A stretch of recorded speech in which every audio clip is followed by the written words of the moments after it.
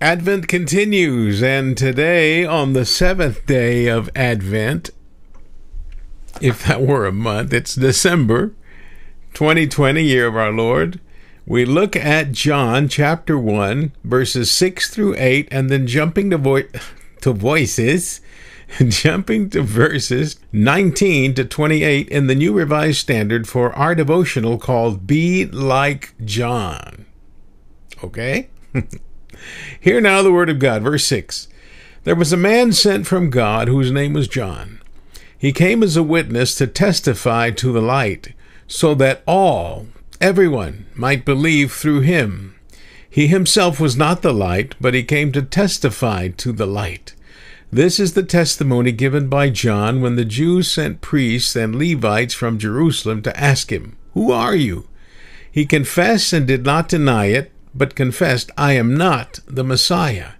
And they asked him, "What then? Are you Elijah?" He said, "I am not." "Are you the prophet?" He answered, "No." Then they said to him, "Who are you? Let us have an answer for those who sent us. What do you say about yourself?" John said, "I am the voice of one crying in the wilderness, 'Make straight the way of the Lord,' as the prophet Isaiah said." Now they had been sent from the Pharisees. They asked him, "Why then are you baptizing if you are neither the Messiah, nor Elijah, nor the prophet?" John answered them, "I baptize with water. Among you stands one whom you do not know, the one who is coming after me. I am not worthy to untie the thong of his sandals." This took place in Bethany, across the Jordan, where John was baptizing.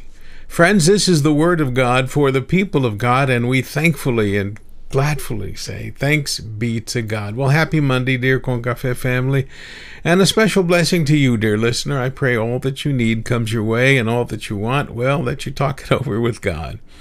We continue our prayers for all who are sick with COVID-19, asking God's healing mercies come to them quickly and strongly. We also pray for other people with unique needs before them, and we pray God heal them, bring to them what they seek and need. And we know that God knows who they are. He knows you by name, and He knows you by need, and we ask that His will be done.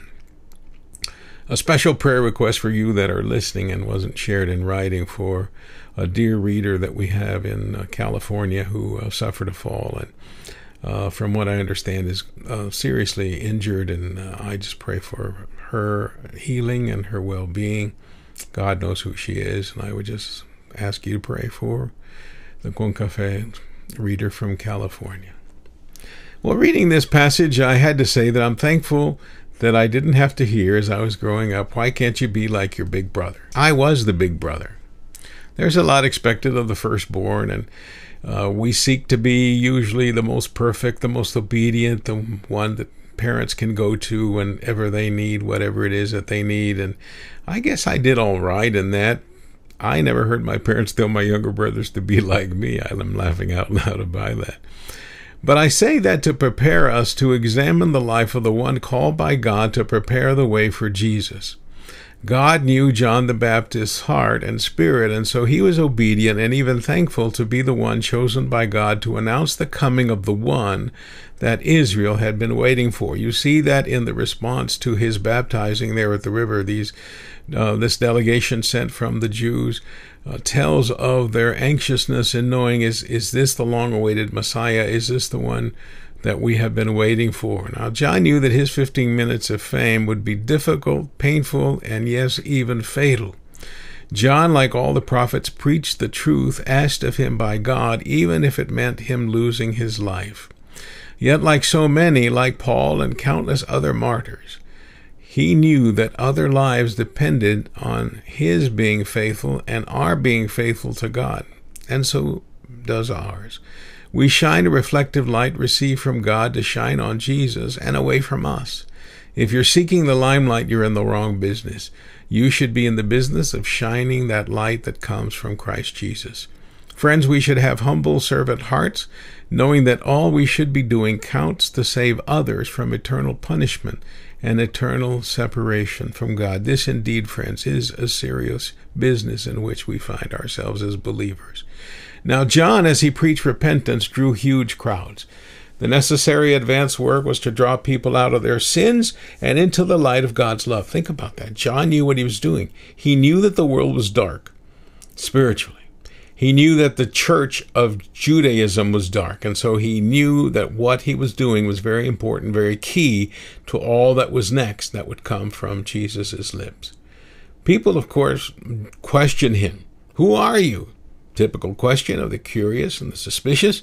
Notice John's first response, I'm not the Messiah. He knew that was on their minds. He knew that's what they were suspecting. Is this the Messiah, this wild man dressed in this garb that he has, eating wild honey and locusts? Is he the Messiah? And they press further. What then? Are you Elijah? Notice even those that did not believe in resurrection are asking, are you the long dead, famous, awesome, didn't die according to our scriptures prophet? We could argue if Elijah would indeed be resurrected, since he was taken to heaven in a chariot of fire, but we'll leave that for another time. John is asked if he's another prophet. John replied again, no. The Jews persisted. Who are you? John turns to Scripture and says, I am the voice of one crying in the wilderness. Make straight the way of the Lord. That's his purpose. Make straight the way of the Lord. We discussed this last week. The next question, why then are you baptizing if you are not the Messiah or Elijah or the prophet? John replies, I baptize with water. Among you stands one whom you do not know, the one who is coming after me. I am not worthy to untie the thong of his sandal.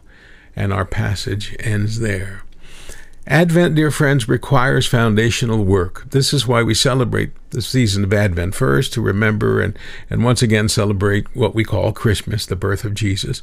But it's also preparing our hearts, minds, and spirits to what is still coming, the second appearance of Christ.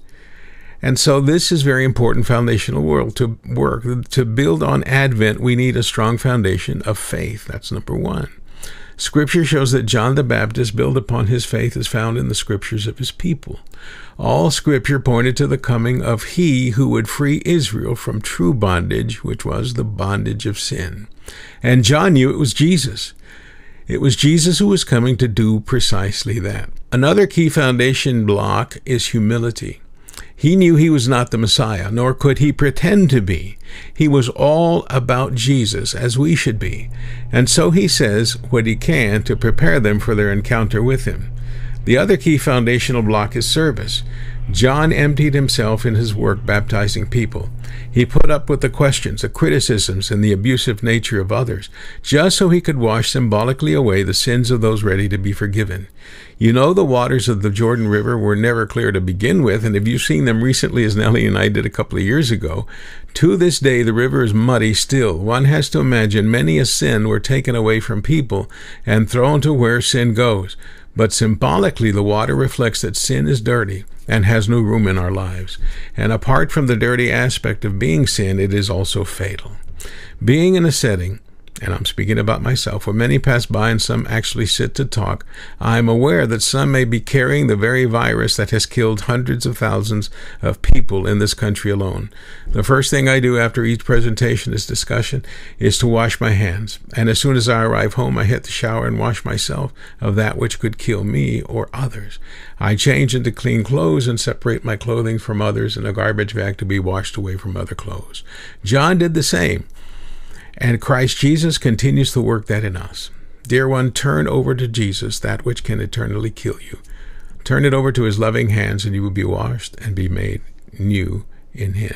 Let's pray. Awesome Father, may we be willing to build upon a solid foundation of faith, humility, acceptance, and washing away of our sins. Guide us to share that message with others. In Christ Jesus we pray. Amen. Dear friend, thank you for listening in. I pray you have a great and blessed day in the Lord. Seek to serve him who saves us. Receive my blessings of hope and joy. I'm Pastor Adi Valverde. May the Lord bless you and keep you.